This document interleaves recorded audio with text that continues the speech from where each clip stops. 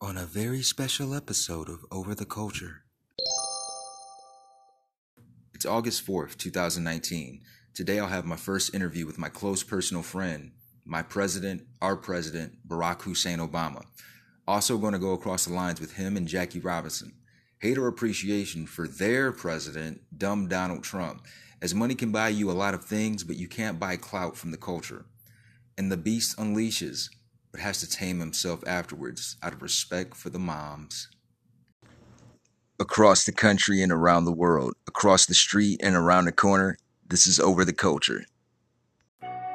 What's up, everybody? Welcome to Over the Culture podcast. We get to hear my spin on things I like music, sports entertainment, movies, TV shows, and your mom, and your mom's mom, and your mom's mom's mom.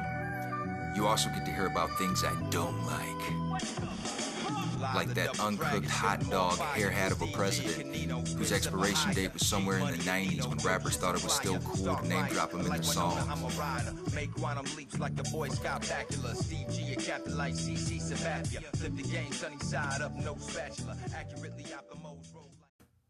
Hello everyone, I am your bastard of ceremonies, the one gig kid, Pat Stay Black, Reefer Sutherland, Steve G, and this is Over the Culture.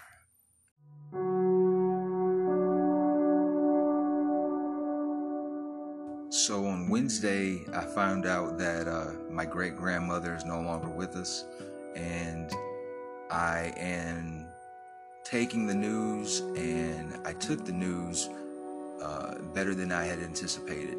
My grandmother was 91, and we were blessed, and she was blessed to be on this earth for that long. 91 years is a long time. My grandmother has experienced a lot. You know, she was born and raised in Mississippi in the 20s, and she eventually moved to Ohio. Her and my great-grandfather, her husband, and they set up shop there, and that's where they lived ever since. My great-grandfather, he had worked in Alaska for some years, and my grandmother, she held the fort down. She took care of all the things that needed to be taken care of around the house, and maintain the family. We always go to her house for holidays, whether it's Thanksgiving, Christmas, 4th of July, or Memorial Day, Labor Day.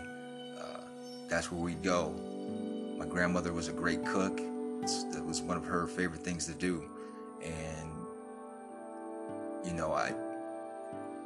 I feel she spoiled me because, I was raised off of her food, and you don't know how great someone's cooking is until you start eating other people's food.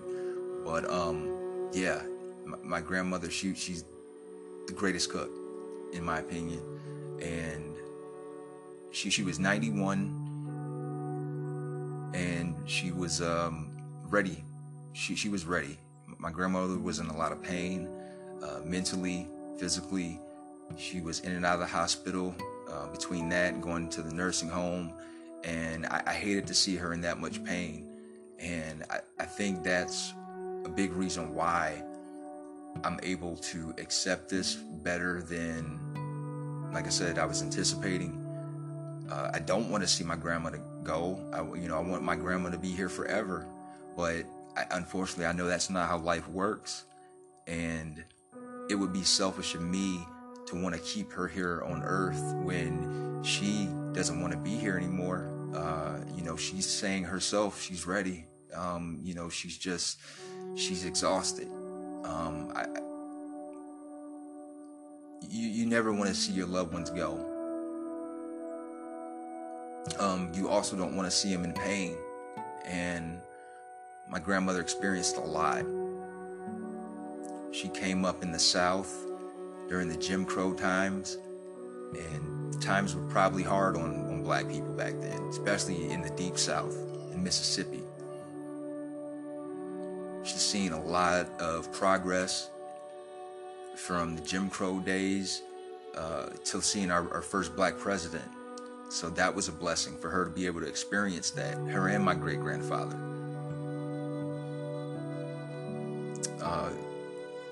we have a big family, and she was an important figure in that family. One of the things I like to do when I talk to my grandmother is make her laugh. Me and her like to reminisce. I like to reminisce. She likes to reminisce. To good times back when me and her would walk across the street to get ice cream in the summer, watching our favorite reruns of sitcoms, watching Sanford and Son, Golden Girls.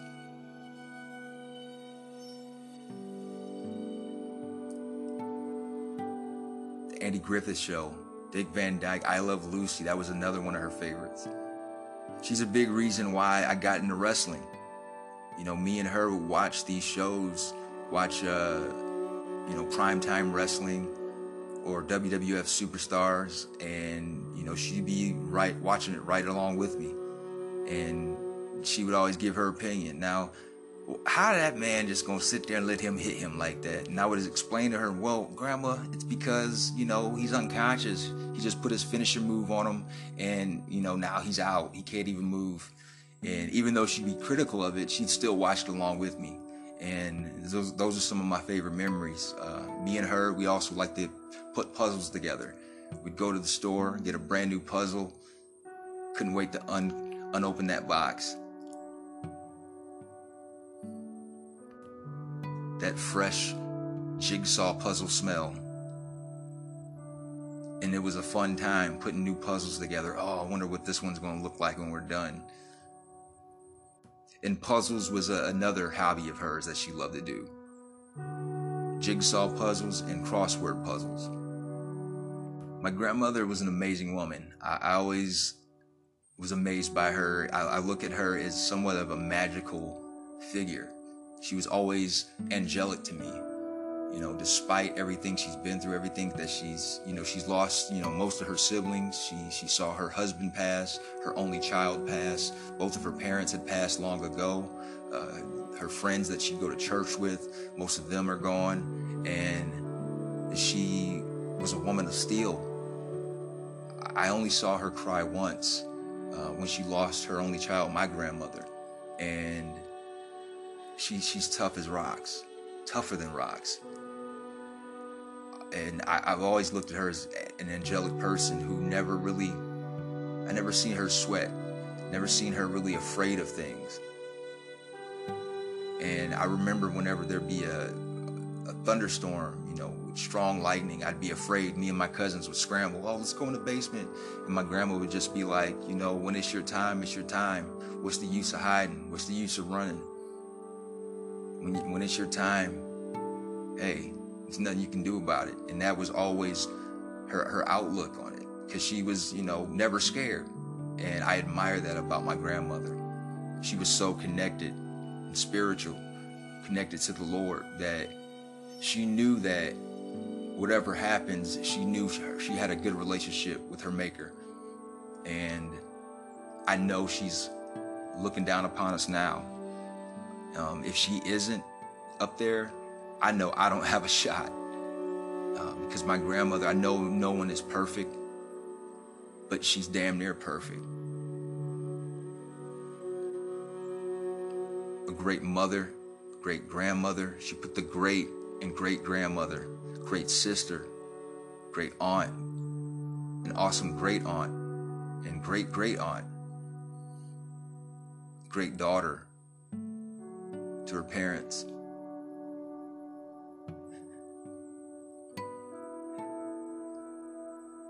Her and her siblings would help the family around the house growing up in Mississippi, and they had a farm. Some of her brothers would tend to the animals. She would help with the gardening, and she had a green thumb. My grandmother had a green thumb without taking any horticulture classes, didn't go to college for any of that. But she had a whole garden in her backyard when I was growing up of different vegetables and fruit trees, apples, pears, and the produce would be just as good as the produce in the grocery store, if not better. And she just did things nonchalantly.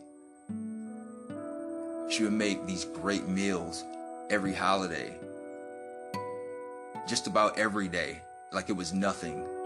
things that people watch the Food Network to do, look at YouTube clips to do, go to school at culinary classes. But she knew this was like second nature to her. She was excellent at several things. Watching Food Network, I look at some of that stuff and I often think, man, yeah, my grandma she could probably do better. I'm sure she could do better. Yeah, my grandma can do that, but probably better.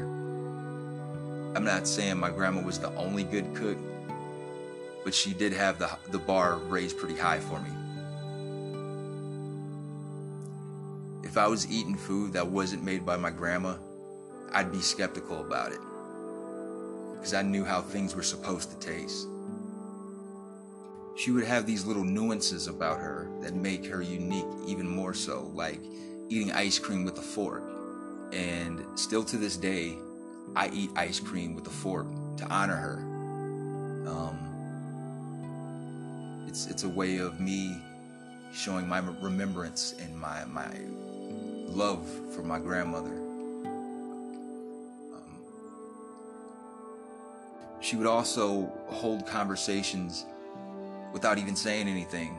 Like, I would be watching TV and she'd be on the phone, and all I'd hear for about 5 minutes is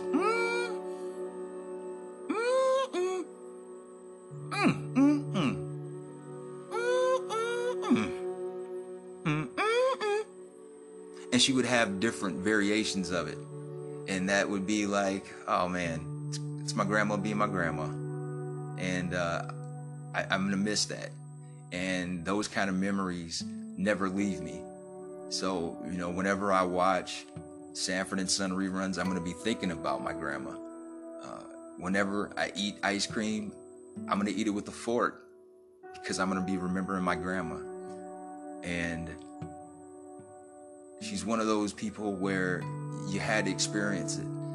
I could tell you about her, and you wouldn't really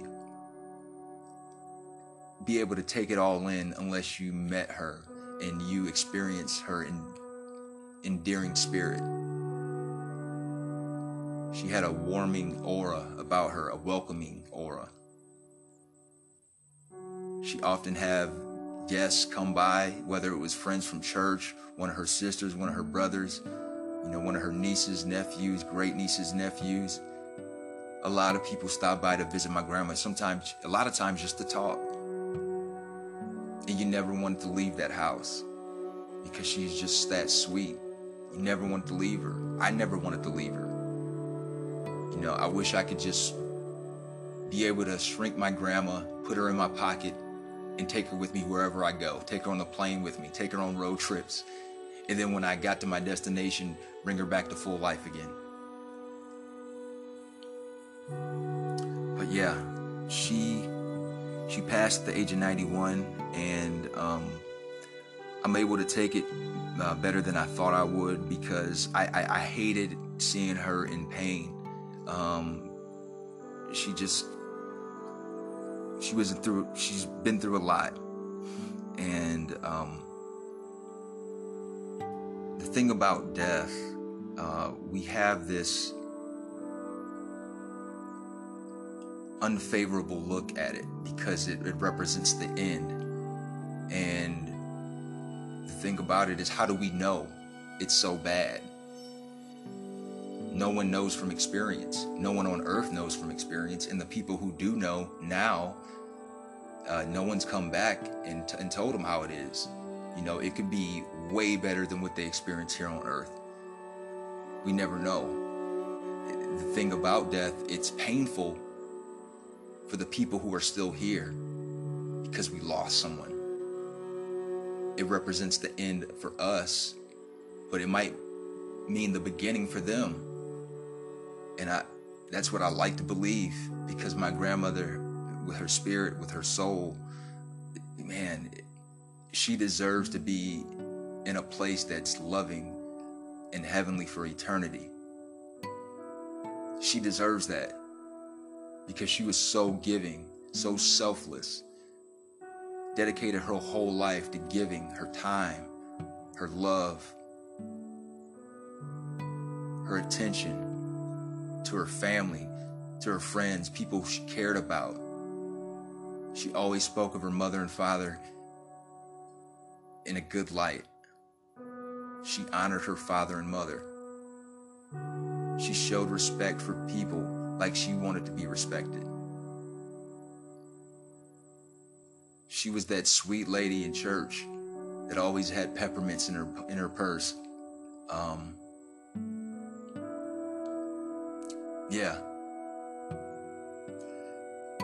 Shout out to my grandma, Ari B. Blakely, one of a kind. There's none before you, and there'll be none after. I'm thankful to be your great-grandson, and I'm thankful to have spent this much time with you here on earth. I'm thankful for you to be here for this long on earth. No matter what, you've always been on my mind and in my heart, and you will continue to be, Ari B. Blakely.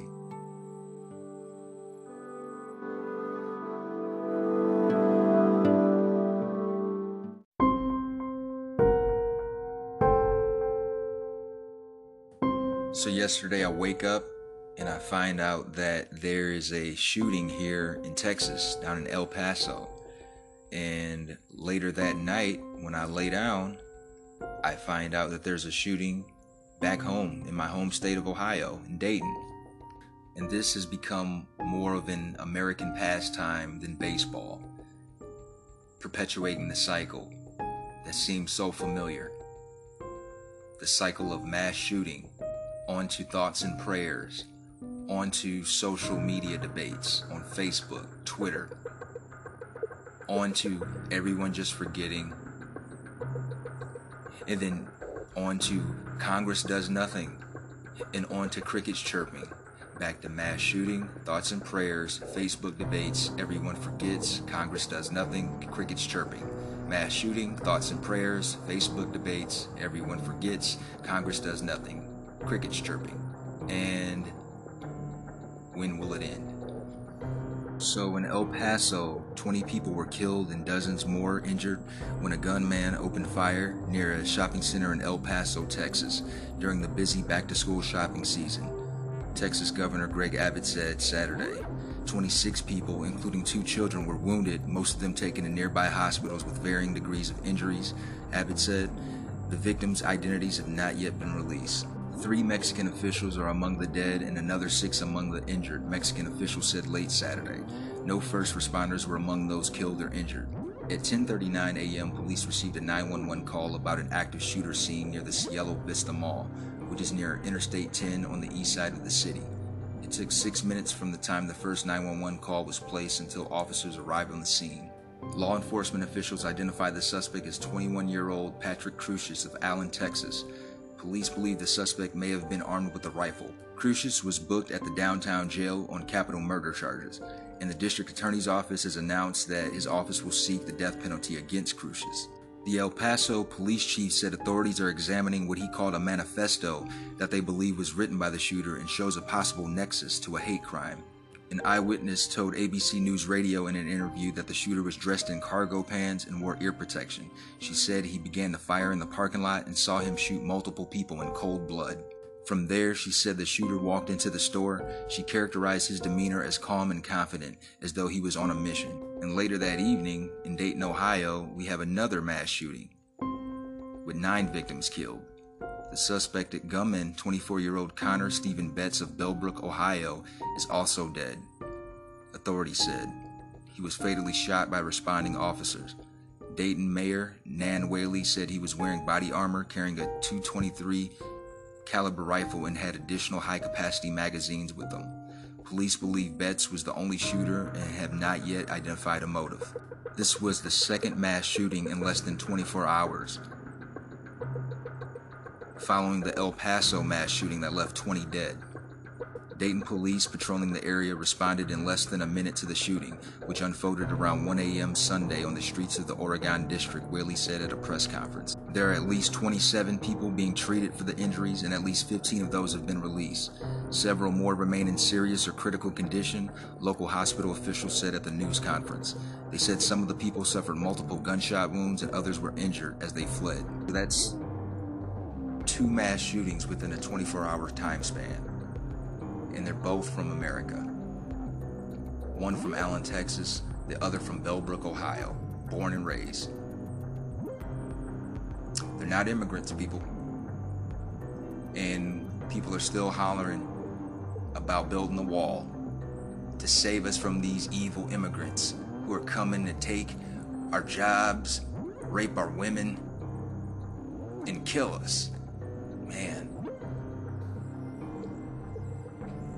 I feel like I've heard this before. So 1 shooter's dead, 1 could possibly get the death penalty. Who's the real problem? Who's the real threat?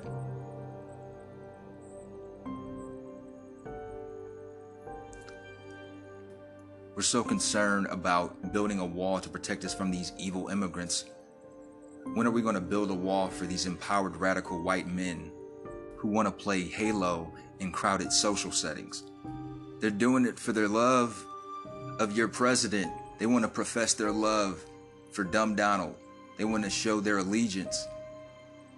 They want to show how much they're down for their dumbass president. They want to make themselves martyrs. They want to make themselves urban legends and heroes for the Klansmen, for the neo-Nazis, for the skinheads, the Aryan Nation, the MAGA hats. They feel justified because they have a gun and they're white and they're men. And I use that term loosely. People in El Paso were murdered in a Walmart parking lot. Can you imagine that?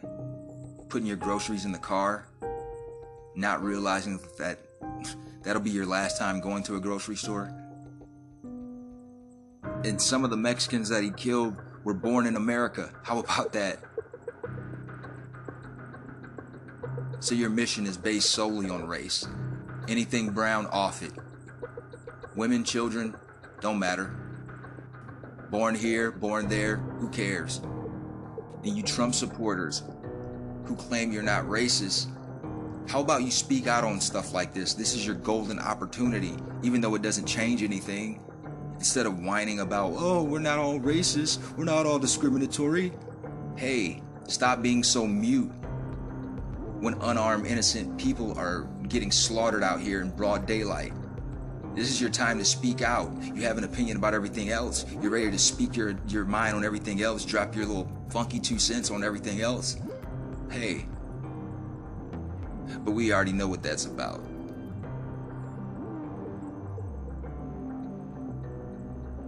It's unfortunate that it came to this, but our guy in El Paso, he's going to meet his fate.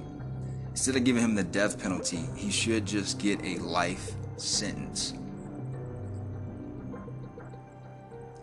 in the brown section, where they can show him so much love and maybe they can educate him on their culture.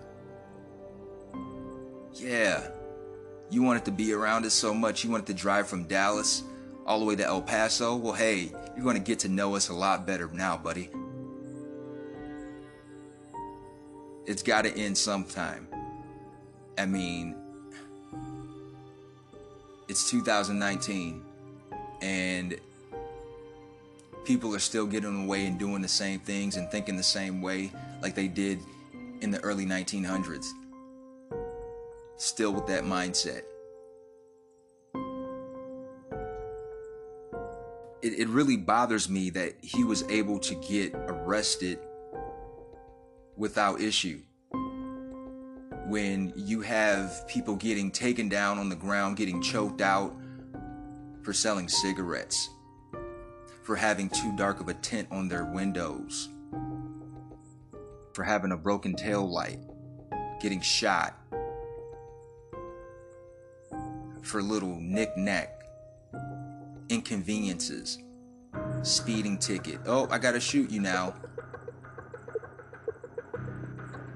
This funky cracker walks into a crowded store with a rifle, already just slaughtering people in broad daylight. And he's just politely taken into the back of the cop car. Yeah, but we know what that is. It's nothing new. I feel like the death penalty will put him out of his misery. He doesn't deserve that. That's a quick escape. That's a quick fix. Should he die? Of course. But he needs to be punished. He needs to live with the choices he made. The same way he made those families feel yesterday. He needs to feel that pain.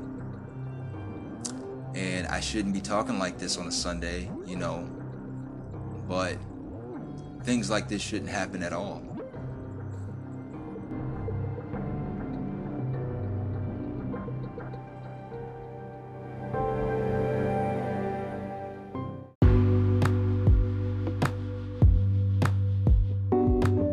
Yesterday, the NFL had their annual Pro Football Hall of Fame ceremony, and the class of 2019 is Tony Gonzalez, Ed Reed, Champ Bailey, Ty Law, Kevin Mawae, Pat Bowlen, Gil Brandt, and Johnny Robinson.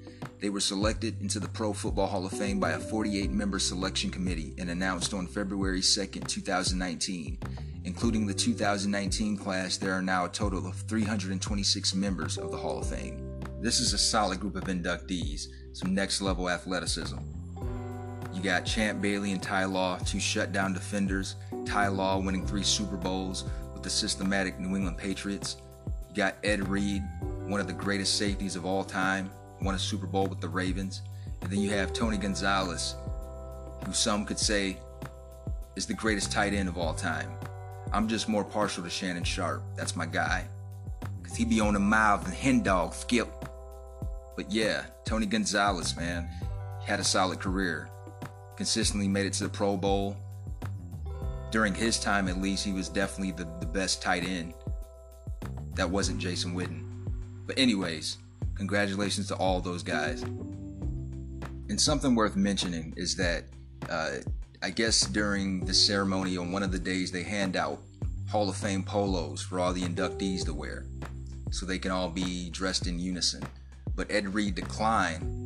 He preferred wearing a t-shirt that had the faces of several unarmed, innocent black men killed on his t-shirt to send a message.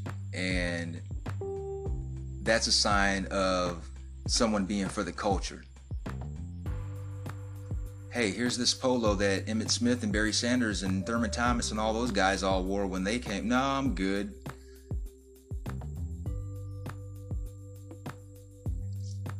I want to use this opportunity to say something. Shout out to Ed Reed, man. Someone else who's always been for the culture is Marshawn Beast Mode Lynch. And he recently made the headlines because apparently he's holding a kids football camp in Seattle. And some of the mothers who stood by and watched took issue to his coaching and training methods. There's a video circulating the internet where one of the mothers is confronting Marshawn Lynch for cursing and being sexist. Apparently he was being too hard on the kids and was even heard yelling, "Get the fuck out," to some of them for not trying hard enough. And there were children as young as 9 at the football camp. So one of the moms, her name is Stephanie Siva, she confronted Lynch about his language and she threw her son's jersey towards him and just walked away. The running back then followed the mom in an attempt to defuse the situation. During the encounter, Lynch can be heard asking if there's a man here with you. And Lynch continued, "There's no disrespect. I understand. I'm not going to be able to please everybody." Now these kids probably didn't expect to get cursed and yelled at by Marshawn Lynch. They were probably expecting to work out, maybe learn some things from a famous athlete who they probably look up to, who they probably admire, and their feelings get hurt, and their moms, rightfully so, are out there to protect them, to protect their sons. But Marshawn later explains that, hey, if these kids want to continue playing football or any organized sport, they're going to get yelled at by the coaches, the assistant coaches, by other players. They're going to get cursed at by the fans. So he's just toughening them up. And when he asked the mother if he has a man with her, it wasn't to be sexist. It's just, hey, he's not going to argue with the mom out of respect, because that's the kind of man he is. And maybe if the father was there, or the husband, or a male figure that has experience playing in organized sports, he would more than likely understand from a player's perspective that that's what happens. And the further you go in sports, if you make it to the pros, it's going to be even more yelling and cursing from people that you don't even know. So he's just toughing them up. I think his heart was in the right place. It's just he's just too passionate. And to some of those kids and some of those mothers, it didn't translate as such. So instead of yelling at one of these moms and making a scene, I think that'll make things worse. That'll make me look like even more of an asshole. So he didn't want to do that. He really wanted to diffuse the situation. And if you look at the video, you can see he's trying to be humble about this. Like, hey, he's being respectful of the mom. And he's simply trying to let her know that, hey, I'm not trying to hurt anyone's feelings. I'm not trying to make things harder on your sons. But if they really want to play this sport, they need to get ready for what's to come. This is just a sample of what they're going to have to endure. And Marshawn Lynch, someone who is for the culture, for the people, he understands that some of those kids don't have that in their household. They don't have that voice to toughen them up. So for that time while they're on the field, he wants to be that guy. And unfortunately, a lot of those moms and those kids, they're too young to understand that. Marshawn understands that some of those kids probably don't have that father figure or male figure in their household, in their life. So for that time while they're on the field, he's volunteering to be that person to toughen them up, to yell at them, to get them ready. Not just for being an athlete later in life, but for life. Kids need that. Whether it's a uncle, grandfather, older cousin, or a coach. Marshawn Lynch, someone who has always been for the culture, always been for the people, he understands that. And we here at Over the Culture, we understand that. Even though he's talking to an angry mother who probably wants to rip his face off, he still has the presence of mind to try to explain it in the best way he can. He doesn't want to be disrespectful of the mothers. He loves his mother too much. He was that kid at one point.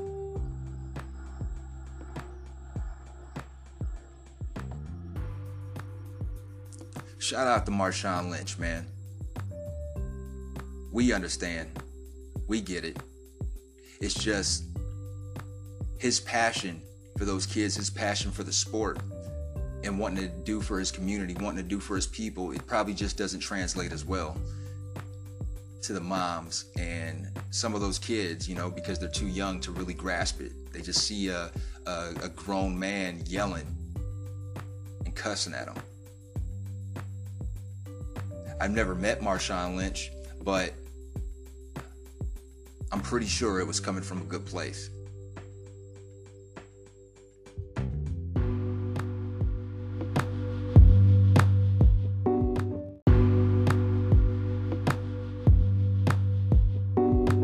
Today in sports history, in 1936, American athlete Jesse Owens wins his second gold medal at the Berlin Olympics, beating Germany in the long jump final with an Olympic record and pissing off Adolf Hitler in the process. In 1980, Maury Willis becomes only the third black manager in MLB history when Darryl Johnson is fired by Seattle Mariners after a 9-game losing streak. In 1982, outfielder Joel Youngblood becomes the only MLB player to get hits for 2 different teams in 2 different cities on the same day. He singled for the Mets in Chicago's day game. He was traded. Then he singled for the Expos in the Philadelphia night game. In 1984, American athlete Carl Lewis wins the 100 meter in 9.9 seconds in Los Angeles, the first of 9 Olympic gold medals over 3 games. In 1985, New York Yankees retired champion Baseball Hall of Fame shortstop Phil Rizzuto's number 10. In 1985, future Hall of Fame infielder Rod Carew of the California Angels singles off Minnesota's Frank Viola to collect his MLB 3,000th career hit. The Angels win 6-5. In 1986, after winning only token damages in the antitrust lawsuit against the NFL, the USFL owners vote to suspend operations for the 1986 season. They folded before the 4th season. In 1993, Tony Gwynn of the San Diego Padres gets 6 hits in an 11-10 win versus the Giants, the 4th time that season that the Padre had 5 or more hits, tying an MLB record. In 1995, following a suspension from the league for substance abuse, former Mets outfielder Darryl Strawberry joins New York Yankees and eventually helps the Bronx Bombers to win the 1996 World Series. In 2007, San Francisco slugger Barry Bonds homers off Clay Hensley in the 2nd inning of a 3-2 loss to San Diego to tie Hank Aaron's 33-year-old MLB career home run record of 755. The same day in 2007, 32-year-old Alex Rodriguez becomes the youngest player in MLB history to hit 500 home runs, connecting on the first pitch he sees as New York Yankees beat Kansas City 16-8. In 2010, on the 3rd anniversary of his 500th MLB career home run, Alex Rodriguez reaches the 600 home run mark in the New York Yankees' 5-1 win versus Toronto, 7th and youngest to reach the milestone. And in 2012, the U.S. takes the 4x100 meter relay double at the London Olympics, with Michael Phelps collecting his 18th Olympic gold medal. And that was my half-ass sports report.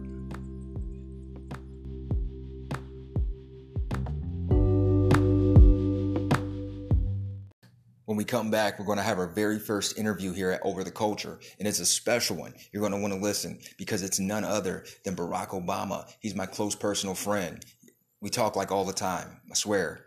Yeah, I'm going to get him on the phone, and we're going to wish him a happy birthday. We're also going to go across the lines with Barack Obama and Jackie Robinson. We'll be back after these messages.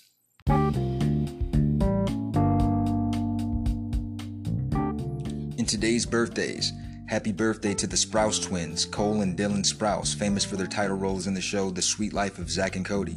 They also played the kid in Big Daddy that kept saying, "I wipe my own ass." Yeah, they turned 27. Basketball player, former Cleveland Cavalier Marie Spates turns 32. Actress, humanitarian, and member of the British family that we're supposed to care about, Meghan Markle turns 38 today. Also 38 is singer, songwriter, producer, and actor Marcus Houston. Go home, Roger. Race car driver Kurt Busch turns 41. Also, race car driver and actor Jeff Gordon turns 48.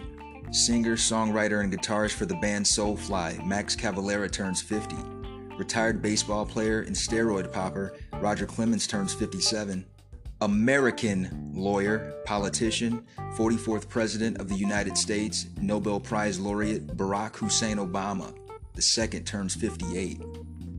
Actor, director, and screenwriter Billy Bob Thornton turns 64, and actor and comedian Richard J. Belzer turns 75. Happy birthday, guys.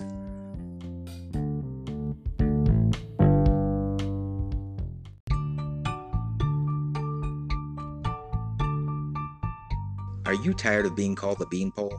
Are you mad at your memories? Have they been mistaken for mosquito bites? Does your push-up bra need a push-up bra? Too embarrassed to wear a bikini at the beach because everyone will think you're a boy in drag? To that I say, OBG, why are you allowing yourself to suffer when the Itty Bitty Titty Committee is here to help you? Itty Bitty Titty Committee. IBTC is an outreach program dedicated to providing counseling and therapy sessions for women who weren't gifted with guns. For those who really want implants but can't afford them at the moment. In the meantime, we'll boost your confidence with affirmation training, gymnastic therapy, and group hugs. Micromastia is no laughing matter. It has become one of the leading factors of stress for women aged 25 to 40 in the last 8 days. Stress can lead to depression, and as we know, depression can get the best of us. You're not the only one with lowercase a cups. There's a whole community out there ready and available to help you in your time of need. Call 1-800-419-IBTC. Itty bitty titty committee.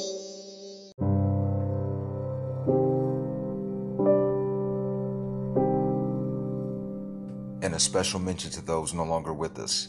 This past week, we lost wrestling legend Harley Race. Harley Leland Race was born April 11, 1943.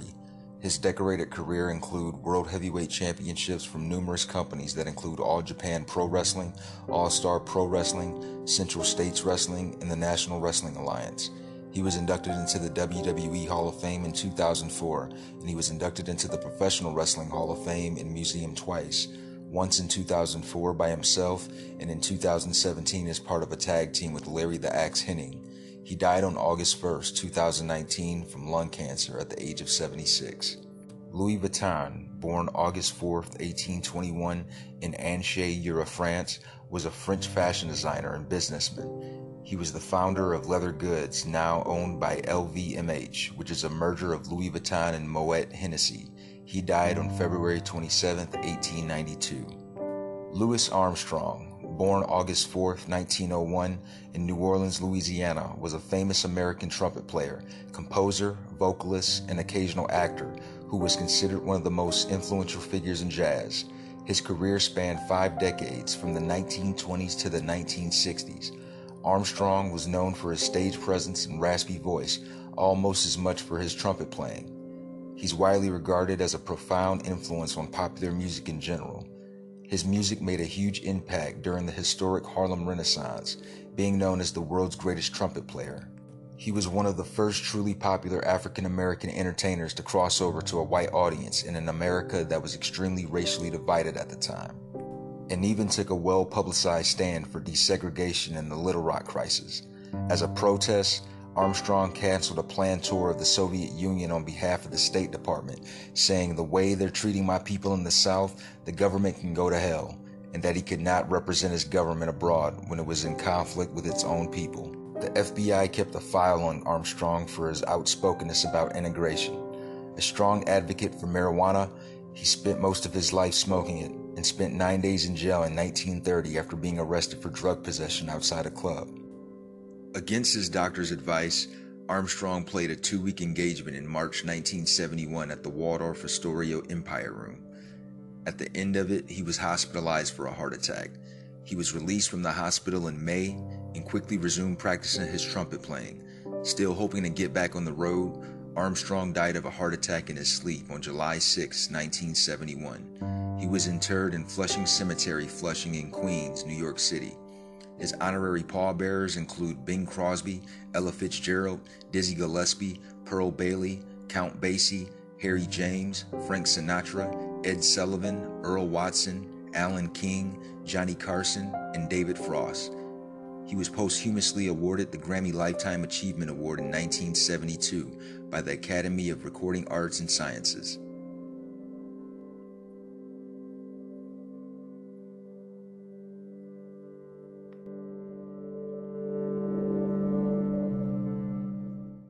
Today, Barack Obama turns 58.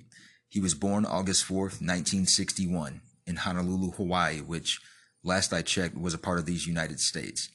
After earning his bachelor's from Columbia University and his Juris Doctorate from Harvard University, he would accept a 2-year position as visiting law and government fellow at the University of Chicago Law School to work on his first book. He also taught law there for 12 years, first as a lecturer and then later as a senior lecturer. After serving as an Illinois state senator from 1997 to 2004, he would eventually become a United States senator after he won the 2004 general election, taking 70% of the vote. Obama was sworn in as the United States Senator of Illinois in January of 2005, making him the only Senate member of the Congressional Black Caucus. 4 years later, he would make history when he was sworn in as the 44th president and the first black president in January of 2009, taking 52% of the popular vote to John McCain's 45. And 4 years after that, he would make even more history when he was inaugurated for the second time in January of 2013, winning 51% of the popular vote against Mitt Romney. Barack Obama became the first Democratic president since Franklin D. Roosevelt to win majority of the popular vote twice. History was also made in January of 1919 in Cairo, Georgia, when sharecroppers Mally and Jerry Robinson welcomed to the world their 5th child, whom they named Jack Roosevelt Robinson. better known as Jackie. And that leads us to Across the Lines. He would step across the line. Habitually, he's a habitual line stepper.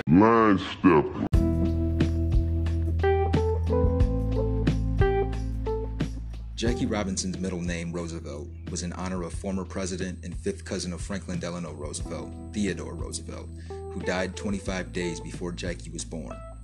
Robinson's father left the family in 1920, and they moved to Pasadena, California. Growing up in relative poverty in an otherwise affluent community, Robinson and his black friends were excluded from many recreational opportunities. However, when he enrolled at John Muir High School, his older brothers Mac and Frank urged Jackie to pursue his interest in sports, as they recognized his athletic talents at an early age. He played football as a quarterback, basketball as a guard, the broad jump with the track and field squad, and shortstop and catcher on the baseball team, all on the varsity level. After high school, Jackie attended Pasadena Junior College, where he continued playing all four sports.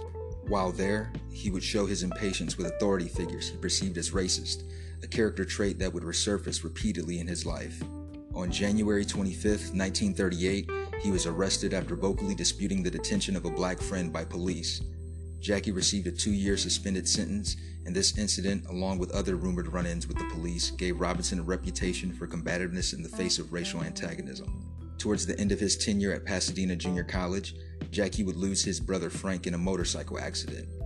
This inspired Jackie to take his athletic talents to the University of California, Los Angeles, or UCLA, where he could remain closer to Frank's family. While there, he became the school's first athlete to win varsity letters in 4 sports: baseball, basketball, football, and track. He would meet his future wife, Rachel Isom, his senior year at UCLA.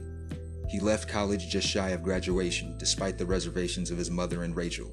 Around this time, Japan had attacked Pearl Harbor, bringing the United States into World War II.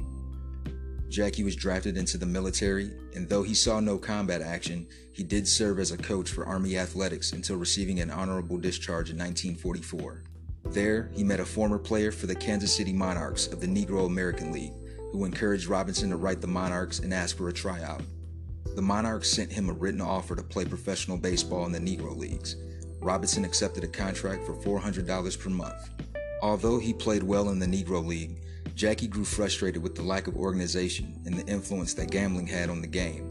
This would push him into pursuing the major leagues, even though it had only consisted of white players at the time. Branch Rickey, club president and general manager of the Brooklyn Dodgers, was in fact proactively seeking black players to sign to the major league. Rickey selected Robinson out of a list of promising black players and interviewed him in a famous 3-hour exchange.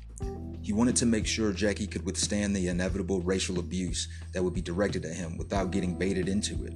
Robinson asked him if he was looking for a Negro who was afraid to fight back. Rickey replied that he needed a Negro player with guts enough to not fight back. After Robinson agreed, Rickey signed him to a contract for $600 a month, equal to $8,350 today. Jackie Robinson became the first black baseball player in the International League since the 1880s. When he arrived at Daytona Beach for spring training, he soon saw his presence wasn't welcome. He wasn't allowed to stay with his white teammates at the team hotel, and he instead stayed at the hotel of a local black politician. In 1947, the Dodgers called Robinson up to the major leagues 6 days before the start of the season. He made his major league debut on opening day, April 15th, against the Boston Braves at Ebbets Field, breaking the Major League Baseball color line. The crowd consisted of only 26,623 spectators, but more than 14,000 of whom were black. That day, he failed to get a base hit, but he did get a walk and scored a run as the Dodgers won 5-3. More importantly, Jackie was the central figure of something historic. Robinson would continue to have a successful major league career, winning Rookie of the Year, elected to 6 All-Star appearances, the National League batting champion, National League MVP, 2-time National League stolen base leader, winning the World Series in 1955, and getting inducted into the Baseball Hall of Fame in 1962. His number 42 is even retired by all Major League Baseball teams. The most recent player to wear the number was closer Mariano Rivera of the New York Yankees, who was inducted into this year's Hall of Fame. And Jackie Robinson Day is celebrated each year on April 15th, as every player in the league wears the number 42 to honor Jackie. He knew that he would experience racism and resistance, which he did, but he also knew that this was the price he had to pay in order to be the first. Just like Jackie Robinson's debut brought black spectators to the parks in record numbers, the 2008 election brought the black voters to the booth in record numbers. For the first time, younger blacks voted in greater proportions than whites, and black women turned out a higher rate than any other racial, ethnic, and gender group. Barack Obama experienced similar hurdles, being the first black president of the United States of America. Both Barack and Jackie had to learn how to handle the pressures of being the first. Obama was often referred to as a Muslim or a terrorist by his detractors, calling attention to his middle name, Hussein. Donald Trump would constantly make public pleas for him to prove to the country that he was born in America, suggesting that he wasn't. This type of treatment Barack and Jackie endured is often referred to as white noise. For all of Barack's 8 years in office, the white noise was always there in the background. And for 8 years, Barack Obama walked on ice and never fell. What also kept them going was the love and support of their wives. Barack met his future wife, Michelle Robinson, when he was employed at a Chicago law firm. She was his advisor at the firm for 3 months and joined him at several group social functions. From then on, she would always be by his side. Jackie Robinson's widow, Rachel Robinson, said that it was important for them to feel that no matter what, they couldn't allow any external forces to separate them. It was us against the world, and we enjoyed that and kind of laughed about it and strutted around with that in mind, she said. Barack and Michelle Obama and Jackie and Rachel Robinson were from different times, but in a way experienced the same thing. While discussing the legacy of Jackie Robinson, Michelle Obama even commented that being able to find that solace and that peace to withstand all that negative energy, it's hard to do that alone. There's nothing more important than family, than a real partnership. I think that's a sign of his character, that he chose a woman that was his equal. I don't think he would have had Jackie Robinson without Rachel. And just like Jackie, Barack Obama knew that being the first African American to do this, he'd have to do the job better and work twice as hard as his white counterparts would have to. Throughout his tenure, he would never be evaluated simply on the basis of being president. He inherited a financial crisis and 2 wars, being knee-deep in one of the worst quagmires any president ever walked into. But what other presidents did or didn't accomplish would be their own legacy. His would reflect on the entire African American community.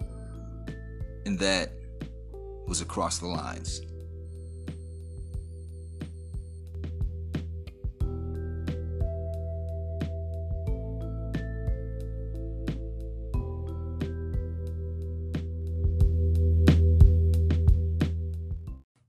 Today in entertainment history, in 1997, The Keenen Ivory Wayans Show, hosted by none other than Keenen Ivory Wayans, premieres on Fox TV. In 2015, Robert Downey Jr. was named the world's highest paid actor by Forbes magazine, earning $80 million.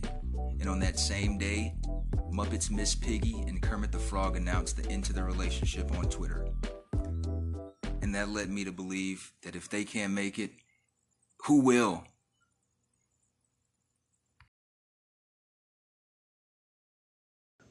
Now this portion of the show is where we show appreciation to our haters.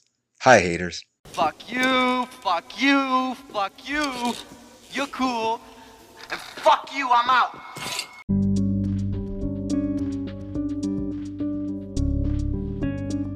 According to NBC News, the U.S. government warned Sweden of negative consequences as it advocated for rapper A$AP Rocky during his trial for assault charges in Stockholm this week, according to a pair of letters released by Swedish Prosecution Authority. Rocky was released from jail on Friday pending the verdict, with President Donald Trump celebrating the news on Twitter. "It was a rocky week. Get home ASAP. ASAP," Trump said. The rapper landed back on U.S. soil Saturday, leaving behind him the looming verdict in an episode that has led to an unexpected tension between the U.S. and its European ally. According to the letters obtained by NBC News partner Aftonbladet, the U.S. Special Presidential Envoy for Hostage Affairs wrote to Swedish prosecutors urging them to release Rocky. The government of the United States of America wants to resolve this case as soon as possible to avoid potentially negative consequences to the U.S.-Swedish bilateral relationship, Ambassador Robert O'Brien wrote in the letter dated Wednesday.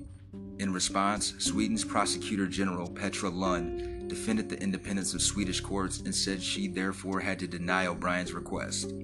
"No other prosecutor, not even I, may interfere with a specific case or try to affect the prosecutor responsible," Lund wrote in a letter dated Thursday. The letters mark the latest intervention by U.S. officials in a case that has commanded the attention of figures ranging from the president to Justin Bieber. Rocky, whose real name is Rakim Myers, was arrested and charged with assault over a street brawl in the Swedish capital on June 30th. Trump began weighing in on the case last month following outcry from celebrities including reality TV star Kim Kardashian West and musician Rod Stewart. Trump said he spoke to the Swedish Prime Minister Stefan Löfven asking for his release and offered to personally vouch for his bail. Löfven responded to Trump's public pressure, saying the rapper would not get special treatment and that the judicial system was free to act independently without political sway. The two-time Grammy nominee was in Stockholm headlining Smash X Stadion, a two-day hip-hop festival. He was forced to cancel a flurry of shows on his European tour since his July 3rd arrest after a judge determined he would remain in custody because he was a flight risk. He pleaded not guilty on Tuesday as his high-profile trial kicked off. O'Brien attended the hearings this week where Rocky told the court that he tried to handle the dispute peacefully and reasoned with two men who had confronted him before a brawl erupted. The U.S. envoy stressed that Washington was grateful that I got to attend and observe the judicial process in Sweden. Following closing arguments on Friday, a judge ordered Rocky to be released from jail pending the verdict. Despite the U.S. offering assurances that Rocky would not leave Sweden if released, the judge ruled that the rapper could leave the country in the interim. Rocky shared an emotional post on Instagram after his release, thanking fans for their support during this very difficult and humbling experience. A final judgment in the case is expected to be reached August 14.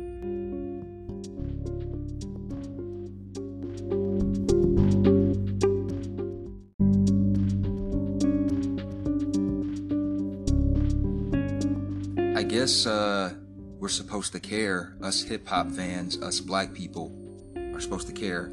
I guess we're supposed to look at Donald Trump as a hero now. You saved A$AP Rocky's day. You saved his life. I guess this is supposed to make me proud to be an American. This is one of those examples of us all coming together to save one of our own, right? As my homie Mo P would say, your skin folk ain't always your kinfolk. And A$AP Rocky is not one of ours. In a 2016 interview, A$AP explained how much he wanted to distance himself from the events that transpired in Ferguson, Missouri, and the Black Lives Matter movement as a whole. This is what he said, and I quote, "Why? Because I'm black?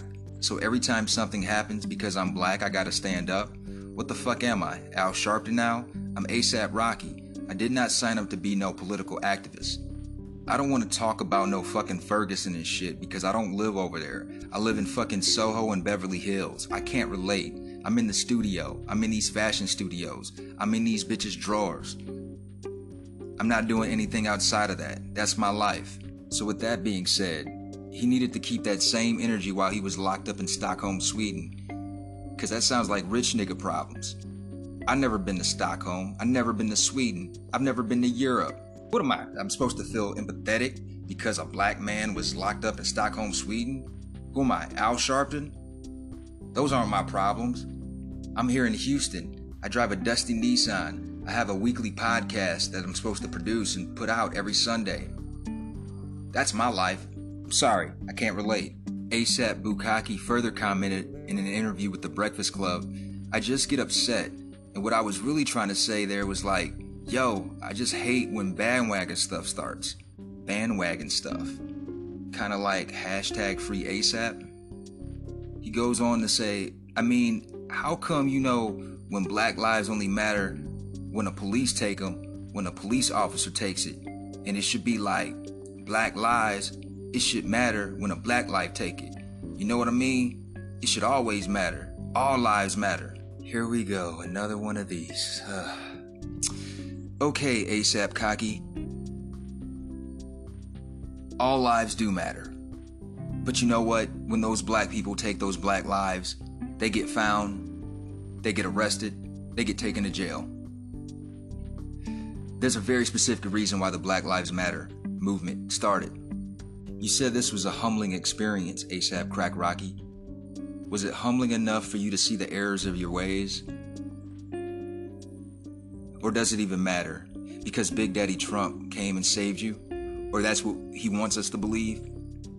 And about Trump, is he expecting us to give him a pat on the back? Some Scooby snacks? A that-a-boy? An invite to the barbecue? Because in the words of En Vogue, you're never going to get it, never going to get it, never going to get it, Never going to get it. Never going to get it. Never going to get it. Never going to get it. Never get it. All of this grandstanding you're doing on Twitter, like, aren't I great? Would you just disable your account, you talking Vienna sausage? Because guess what? We don't care about Donald Trump over here. We don't care about ASAP Rocky over here. Neither of you care about the people. Neither of you care about the culture. You are not for the culture. All of that mess you talk about Mexicans, Donald Trump, while you look like a taquito dipped in queso. This is a failed PR attempt. Maybe the blacks will like me now. No. Not the real ones. Of course you're going to have your Kunyes by your side, your Steve Harveys, your Sheriff Clarks. You're never going to get that invite to the reunion. You're never going to get that seat at the barbecue. It's not going to happen. ASAP Rocky, you turned your back on us. You had the platform to speak out on what's going on, but apparently this doesn't apply to you. You're exempt from black people problems. So when you got locked up, and I will say, it was unjust what they did. He didn't deserve to be locked up, but should I be concerned? Hey, that's rich people problems. Let them rich people help him. And he made it back to the States just in time for 2 mass shootings within 24 hours, only for him to still not care because it doesn't affect him. This isn't his problem. He's above the law. He's got bread. But hey, go back out to Europe and fall out of line and see how far that bread gets you. But you'll be all right, though, because you got Trump on your side, and he'll save the day. Oh, thank you, Trump. Thank you, Donald Trump. Oh, thank you for saving this coonish rapper. I love tap dancing. That's my effing problem. I love being coonish. That's my effing problem. So you guys like besties now? It's been a rocky week. Get home ASAP, ASAP. Ha ha ha. That's real clever, Donald. I'm sure that killed in the Oval Office. Hey, ASAP. Next, you should check out Dominican Republic. They've been real welcoming of us Americans lately. And Donald, it's been a real rocky presidency. You should get impeached ASAP.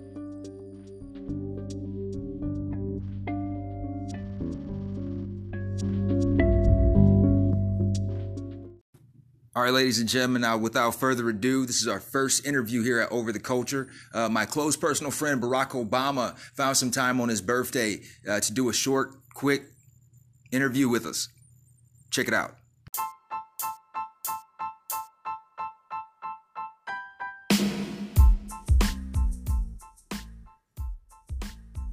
Mr. Obama, Mr. President, happy birthday, my guy. Thank you for finding time in your busy schedule on your B-Day to come talk with us here at Over the Culture. What did you have planned for the day? Well, thank you. Thank you, Stephen, and thank you for having me on your show. It is my birthday. I appreciate the salutations. Congratulations. And, basically, look, Michelle and I, we didn't have much planned.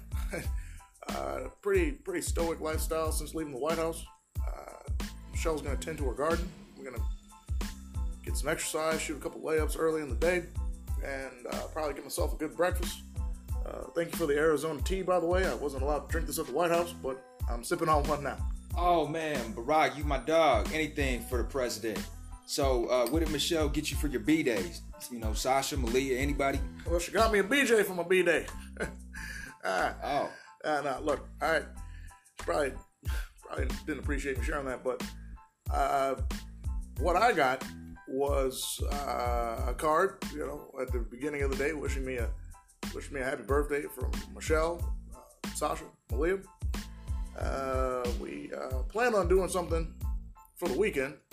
Of course, Malia had some things she had to catch up with school. She's very busy. And Sasha, she just, I don't know, she's got a boyfriend. She's been acting some type of way, but we did plan on getting together. And Mr. President, I got to tell you, man, you and Michelle have done a great job raising those girls. Now, have you been catching up with what's going on with the Democratic race? Yes, I have been paying attention. Watching the Democrats, Vice President Joe Biden, Senator Cory Booker, Senator Kamala Harris, Senator Elizabeth Warren, and others do what they can and really just get started on the process. And I'm excited to see the process play out. You think Joe Biden, your guy, he's got a good shot at it? Well, now, look, I think at the end of the day, the best Democrat is going to get the nomination.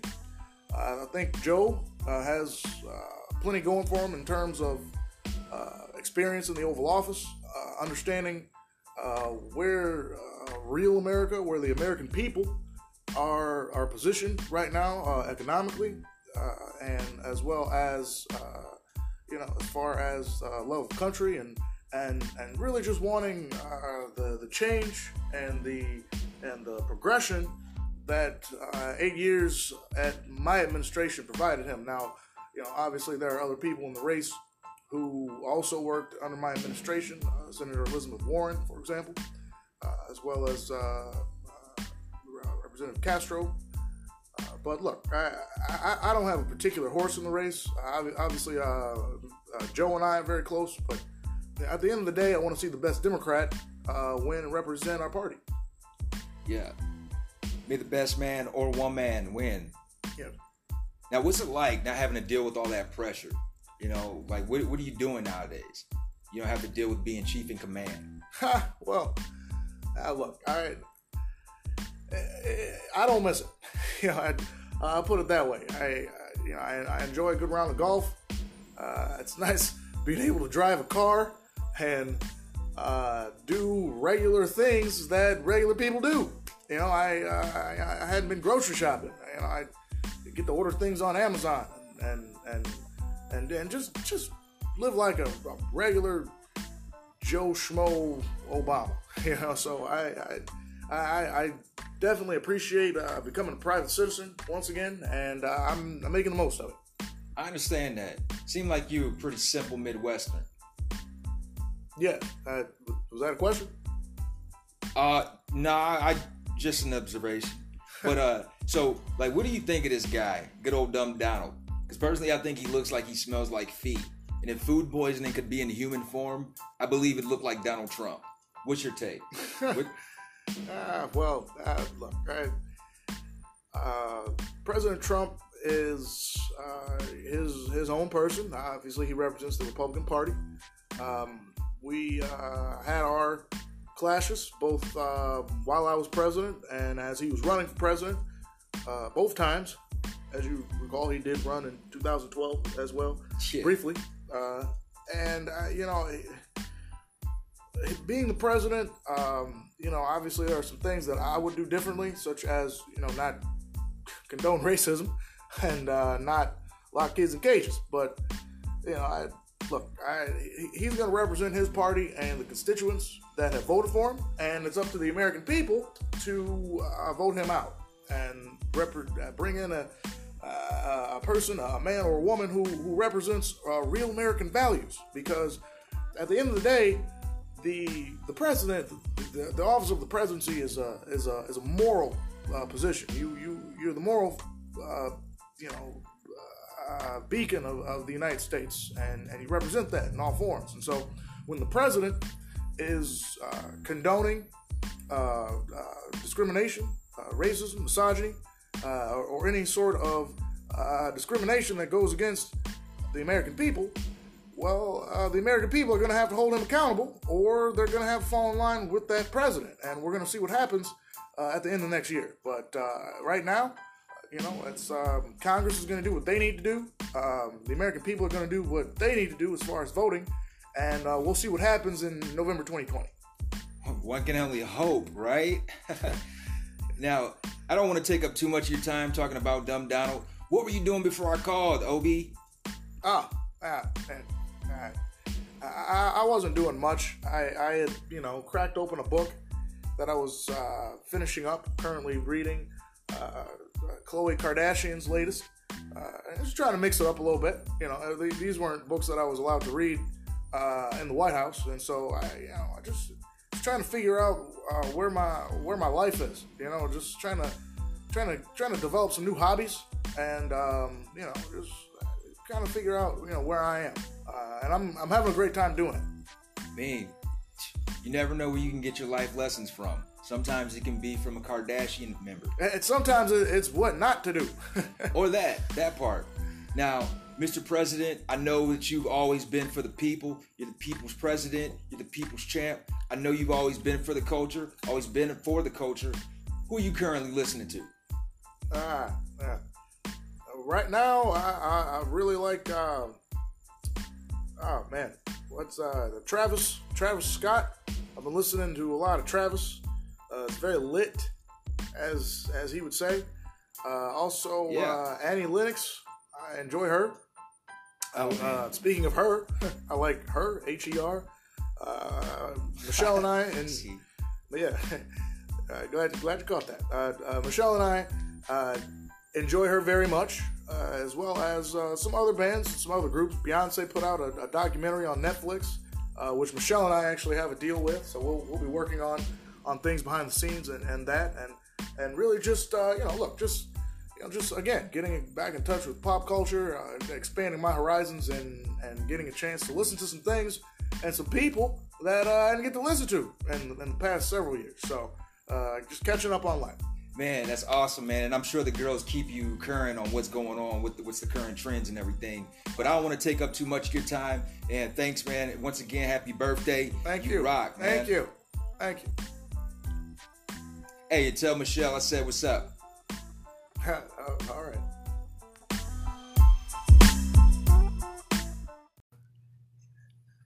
All right, that wraps up this week's edition of Over the Culture podcast.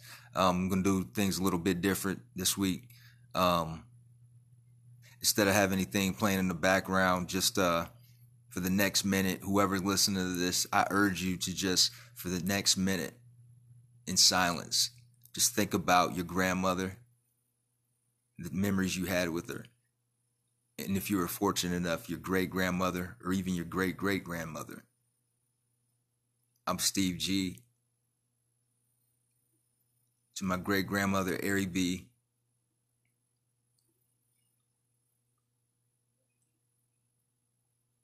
You'll never be forgotten. Till we meet again. All right, everybody. Y'all stay cool. Peace.